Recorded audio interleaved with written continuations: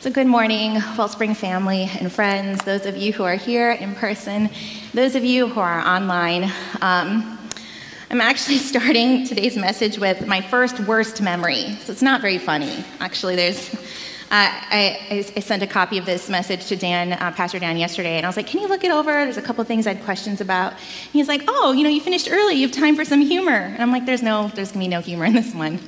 So thanks to Pastor Dan for reading this ahead of time, and for you all for coming with me into my first worst memory. And I was very little at the time. I hadn't quite turned 4 years old yet, and someone had given my parents a flying squirrel. We don't have a picture of it, so I'm going to go ahead and just show you a picture that I found online. Here's a flying squirrel. We were in the jungles of Palawan, and where we lived, and my family, we lived right on the edge of this one mountain, which was part of the Mantalingahan mountain range. And so we would share antibiotics and bandages and ointments with people who lived up in the mountains, with members of the tribes there who lived on the mountain, as well as with neighbors who lived in the surrounding jungle area. And so there was a lot of trading back and forth, and so we would trade what we had, and people would bring us orchids and animals and sometimes a wild boar or eggs they had found with us. So there was a lot of giving in that culture. So someone gave us a squirrel, and I don't know why we kept the squirrel. Perhaps it was someone we knew, but we couldn't get rid of the squirrel, and so it kind of became my pet. But flying squirrels, it was not tame, and it was not meant to be a pet.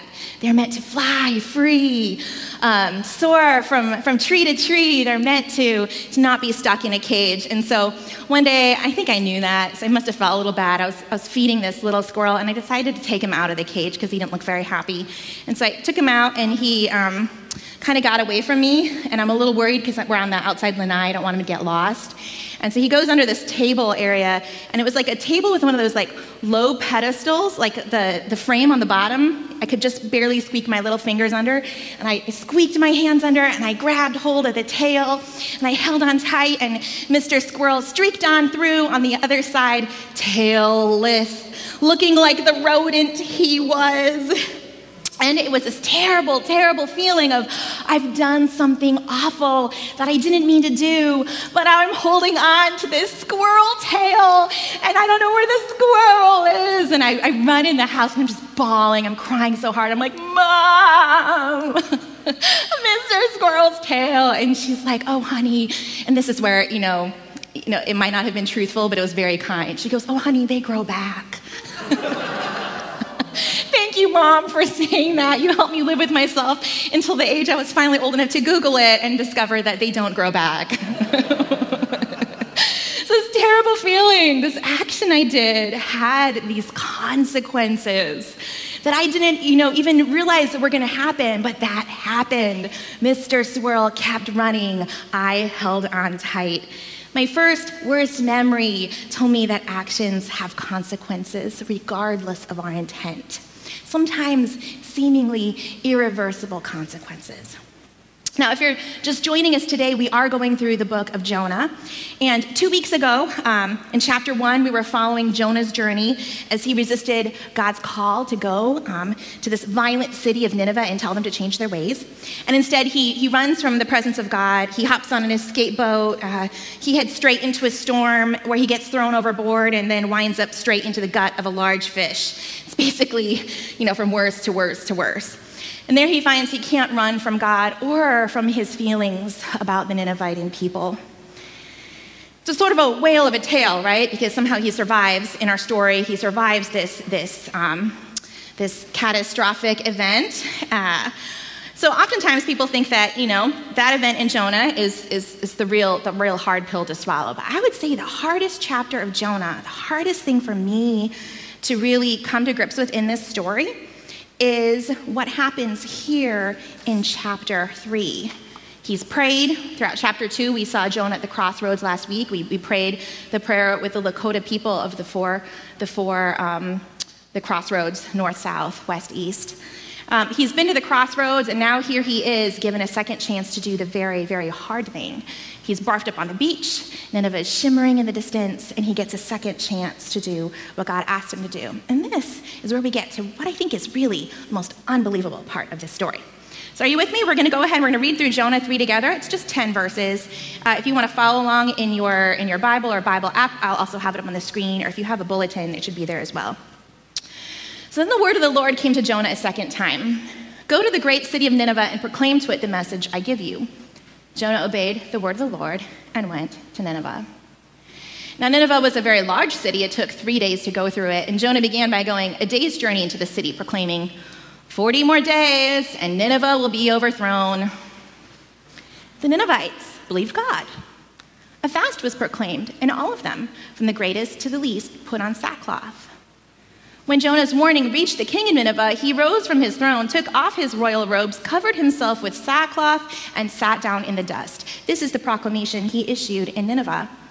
By the decree of the king and his nobles, do not let people or animals, herds or flocks taste anything. Do not let them eat or drink, but let people and animals be covered with sackcloth. Let everyone urgently call on God. Let them give up their evil ways and their violence. Who knows?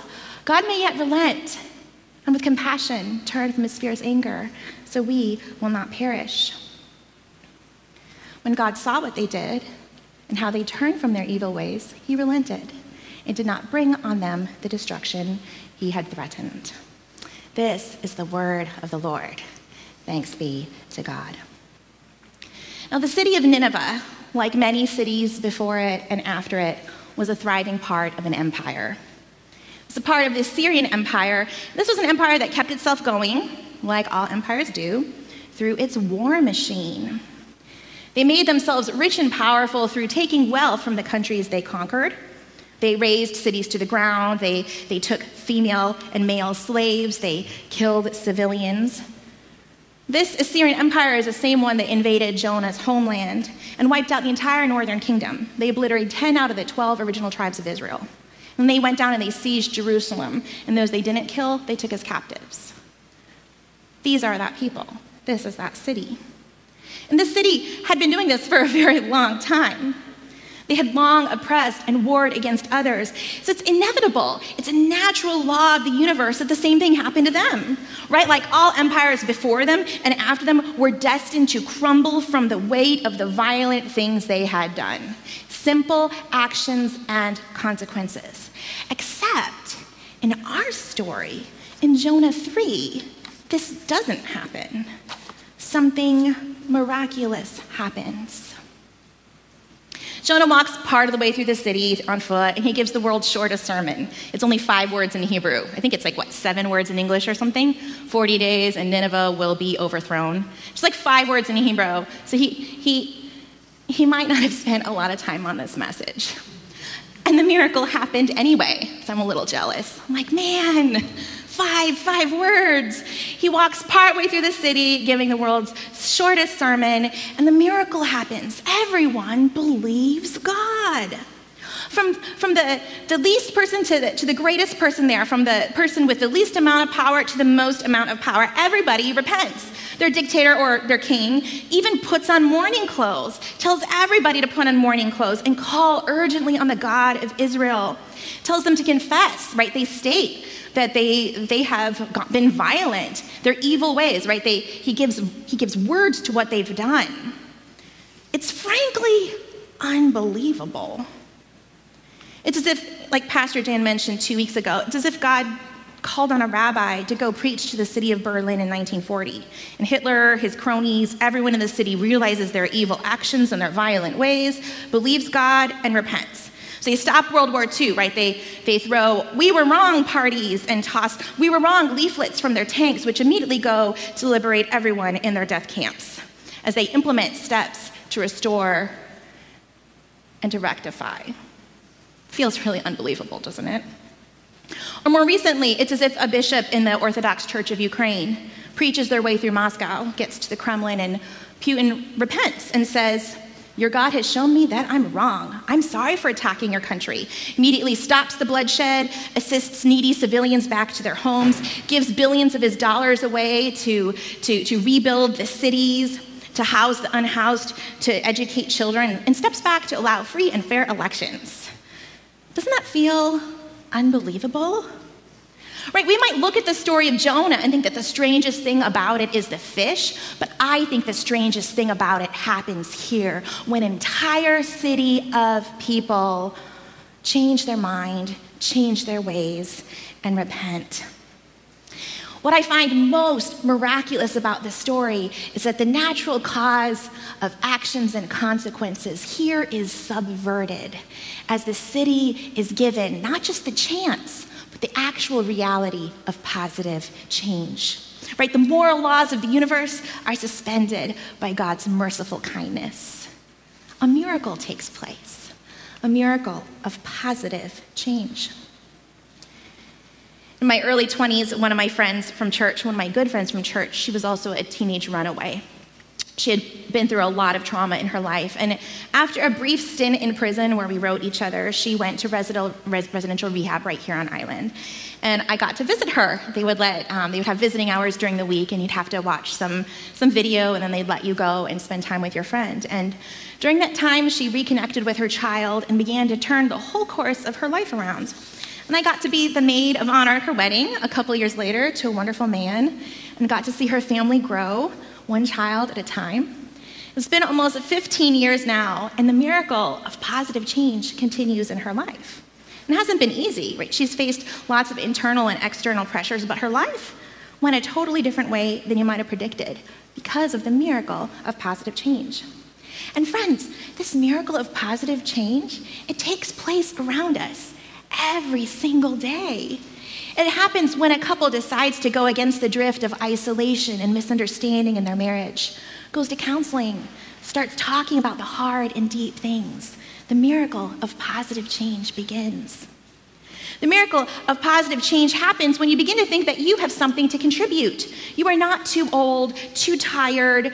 You are not too spent to lead or to serve or to invest in community. The miracle of positive change continues.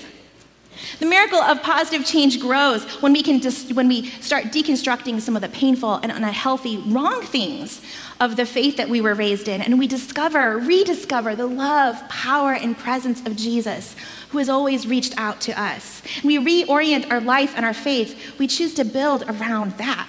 That's a miracle of positive change in a life that could have disintegrated into cynicism or selfishness or bitterness. The miracle of positive change happens every day. It happens when someone decides to follow Jesus for the first time, to fully commit who they are, their decisions, their will, their way, to following Jesus, to being a disciple. The miracle of positive change occurs. The miracle of positive change takes place when you remain open to how God might want you to use your time, spend your resources, invest your energy. This miracle of positive change, of transformation, has always been God's plan, ever since the day humanity took a wrong turn, millennia upon millennia ago. Let's go ahead and let's look at Jonah's message, a much shorter one than mine for the day, I gotta say. This right here, 40 days and Nineveh will be overthrown. This is in verse 4. Some of your translations, it might say destroyed. And I can imagine that that's kind of what Jonah was hoping would happen, because next week we get to my very favorite chapter in the entire book, chapter 4. Oh, it's my favorite. Actually, when I was trying to spend some time on this message for today, I kept compiling stuff for the next week, the 4th. I'm like, that's next week. Anyway, I will have to stop, because otherwise I'll start talking about Jonah 4. But here we are, Jonah 3. 40 days and Nineveh will be overthrown. He was hoping that the other meaning of that word, destroyed, would take place. But friends, there's yet another meaning to that word in the Hebrew, hafak. Hafak. The other meaning to that word is transformation. The other meaning of that word is positive change. 40 days and Nineveh will be transformed.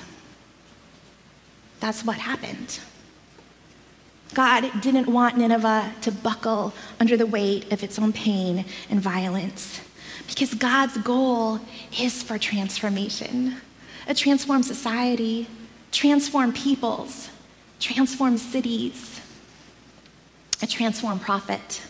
God's heart is always for good. Jonah's prophecy came true. 40 days and Nineveh was transformed. What about us? Here we are in the 40 days of Lent. We're in our own 40 days.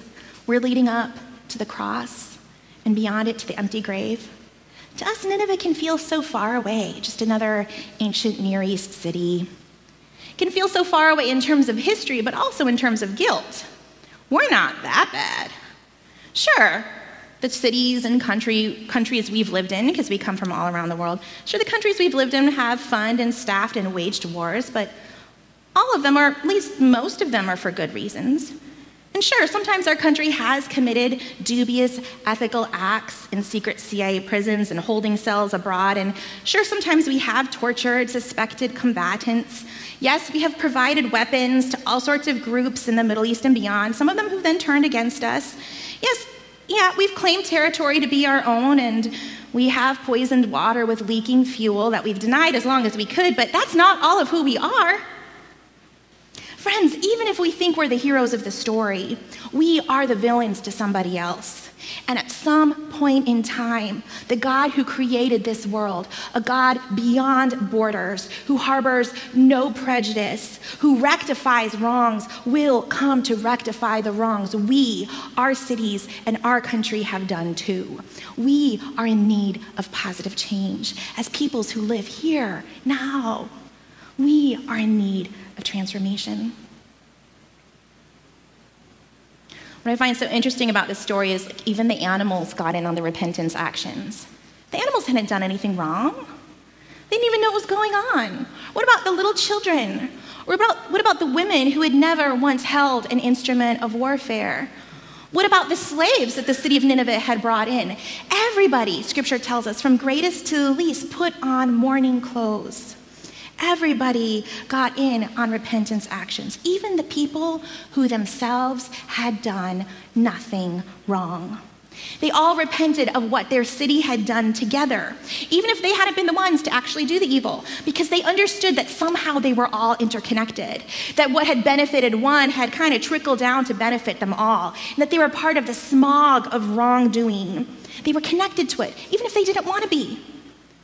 And friends, if we are going to receive the miracle of God's good transformation, God's good change in our day and age, as a city, as a country, as individual people, away from the harm that we've done to our souls, to the environment, to each other, if we're going to miraculously escape reaping what we've sown, we are going to need to opt in to God's transformation invitation. And what I love about this passage of Scripture is that there is this transformation invitation to each person in the city, to the city of a whole. It's to individuals and it's to the large group.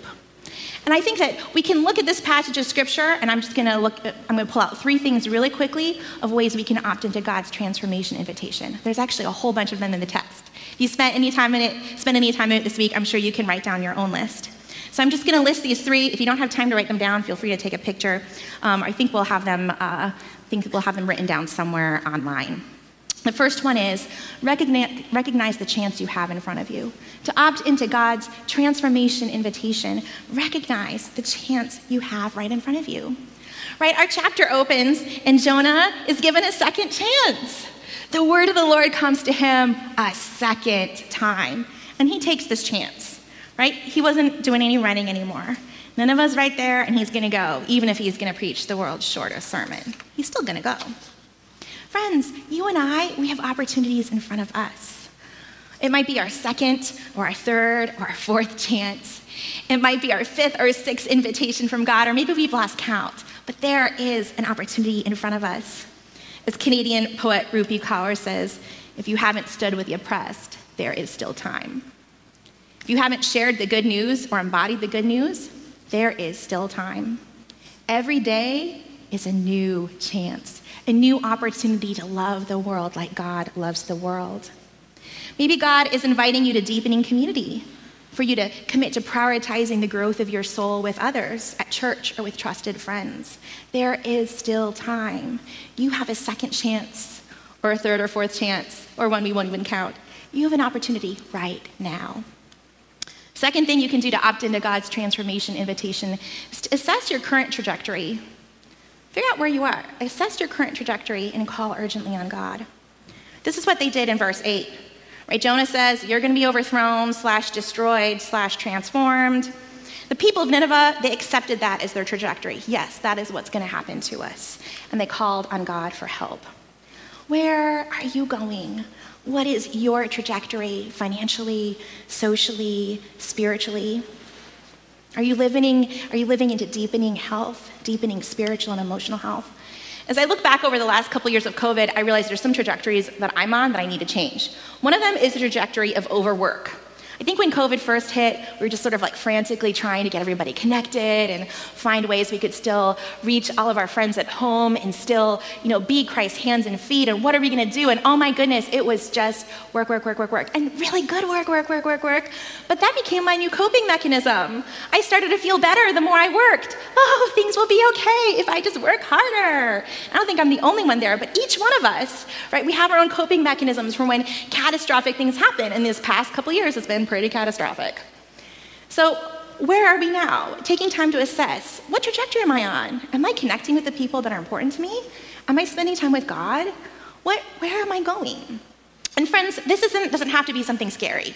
Sometimes I think about, assess the trajectory I'm on. Oh, that sounds really dark. And yet, it doesn't have to be.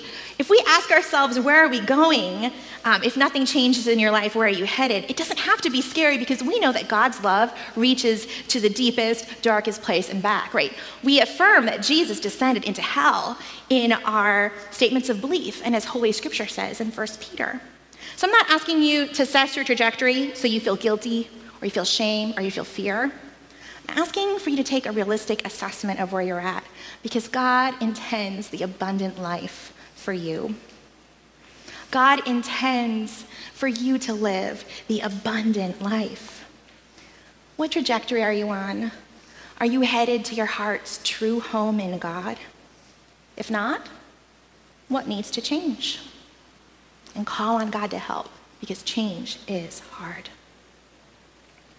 What about our city or our country?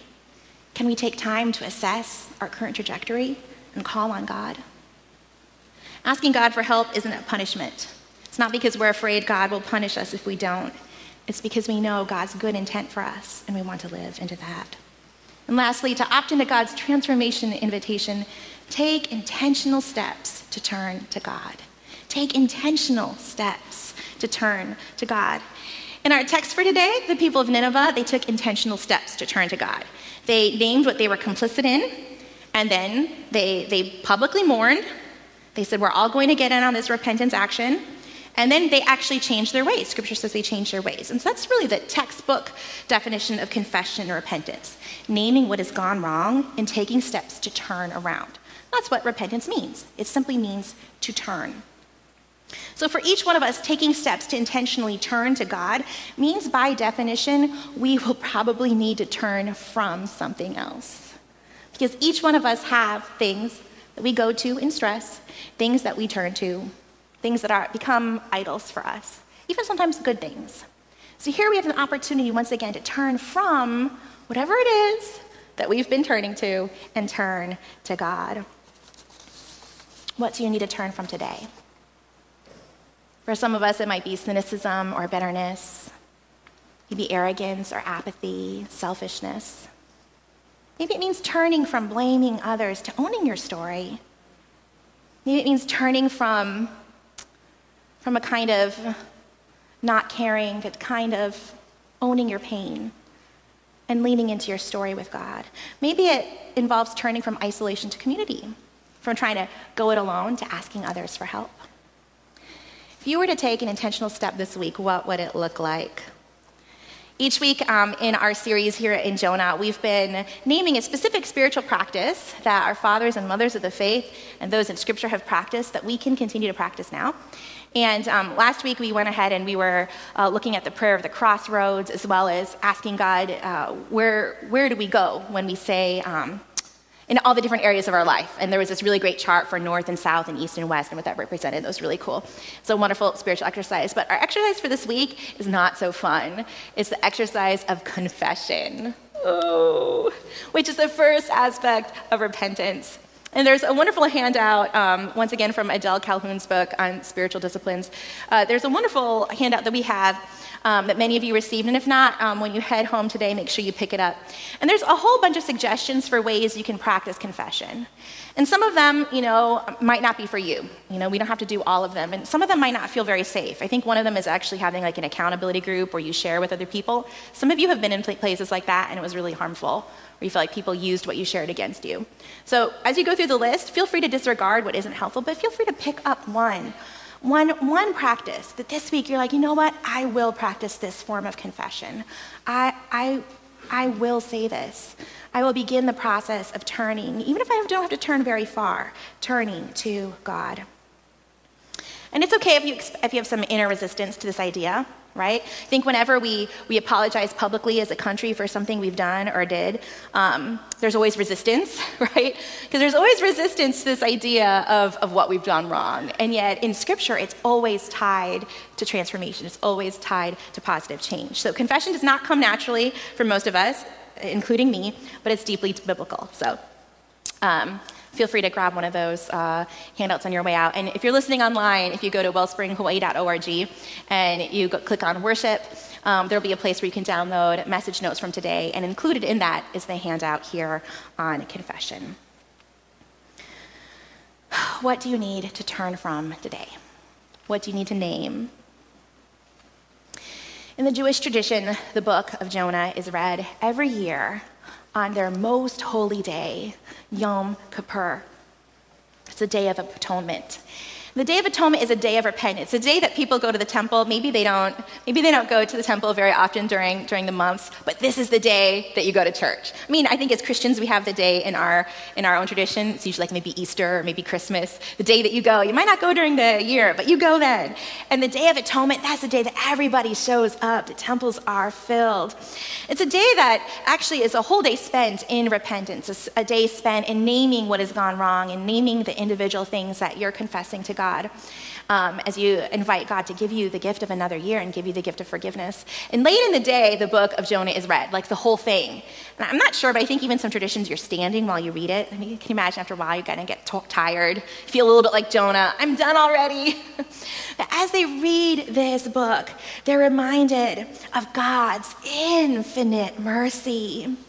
Infinite mercy to forgive anyone and anything. Infinite mercy to embrace even a city like Nineveh. How much more will God forgive you and me and us and them?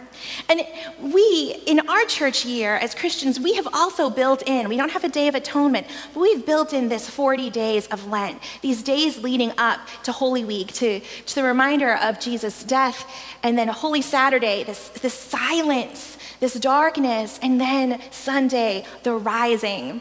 We have our own 40 days built in, and it's because we know that we need to turn. We know that during the year, our hearts go every which way. We know that we have inner resistance to the idea of confessing. And so every year, our fathers and mothers of the faith built this into the church season, saying, this is a time for you to reflect and say, where do I need to turn?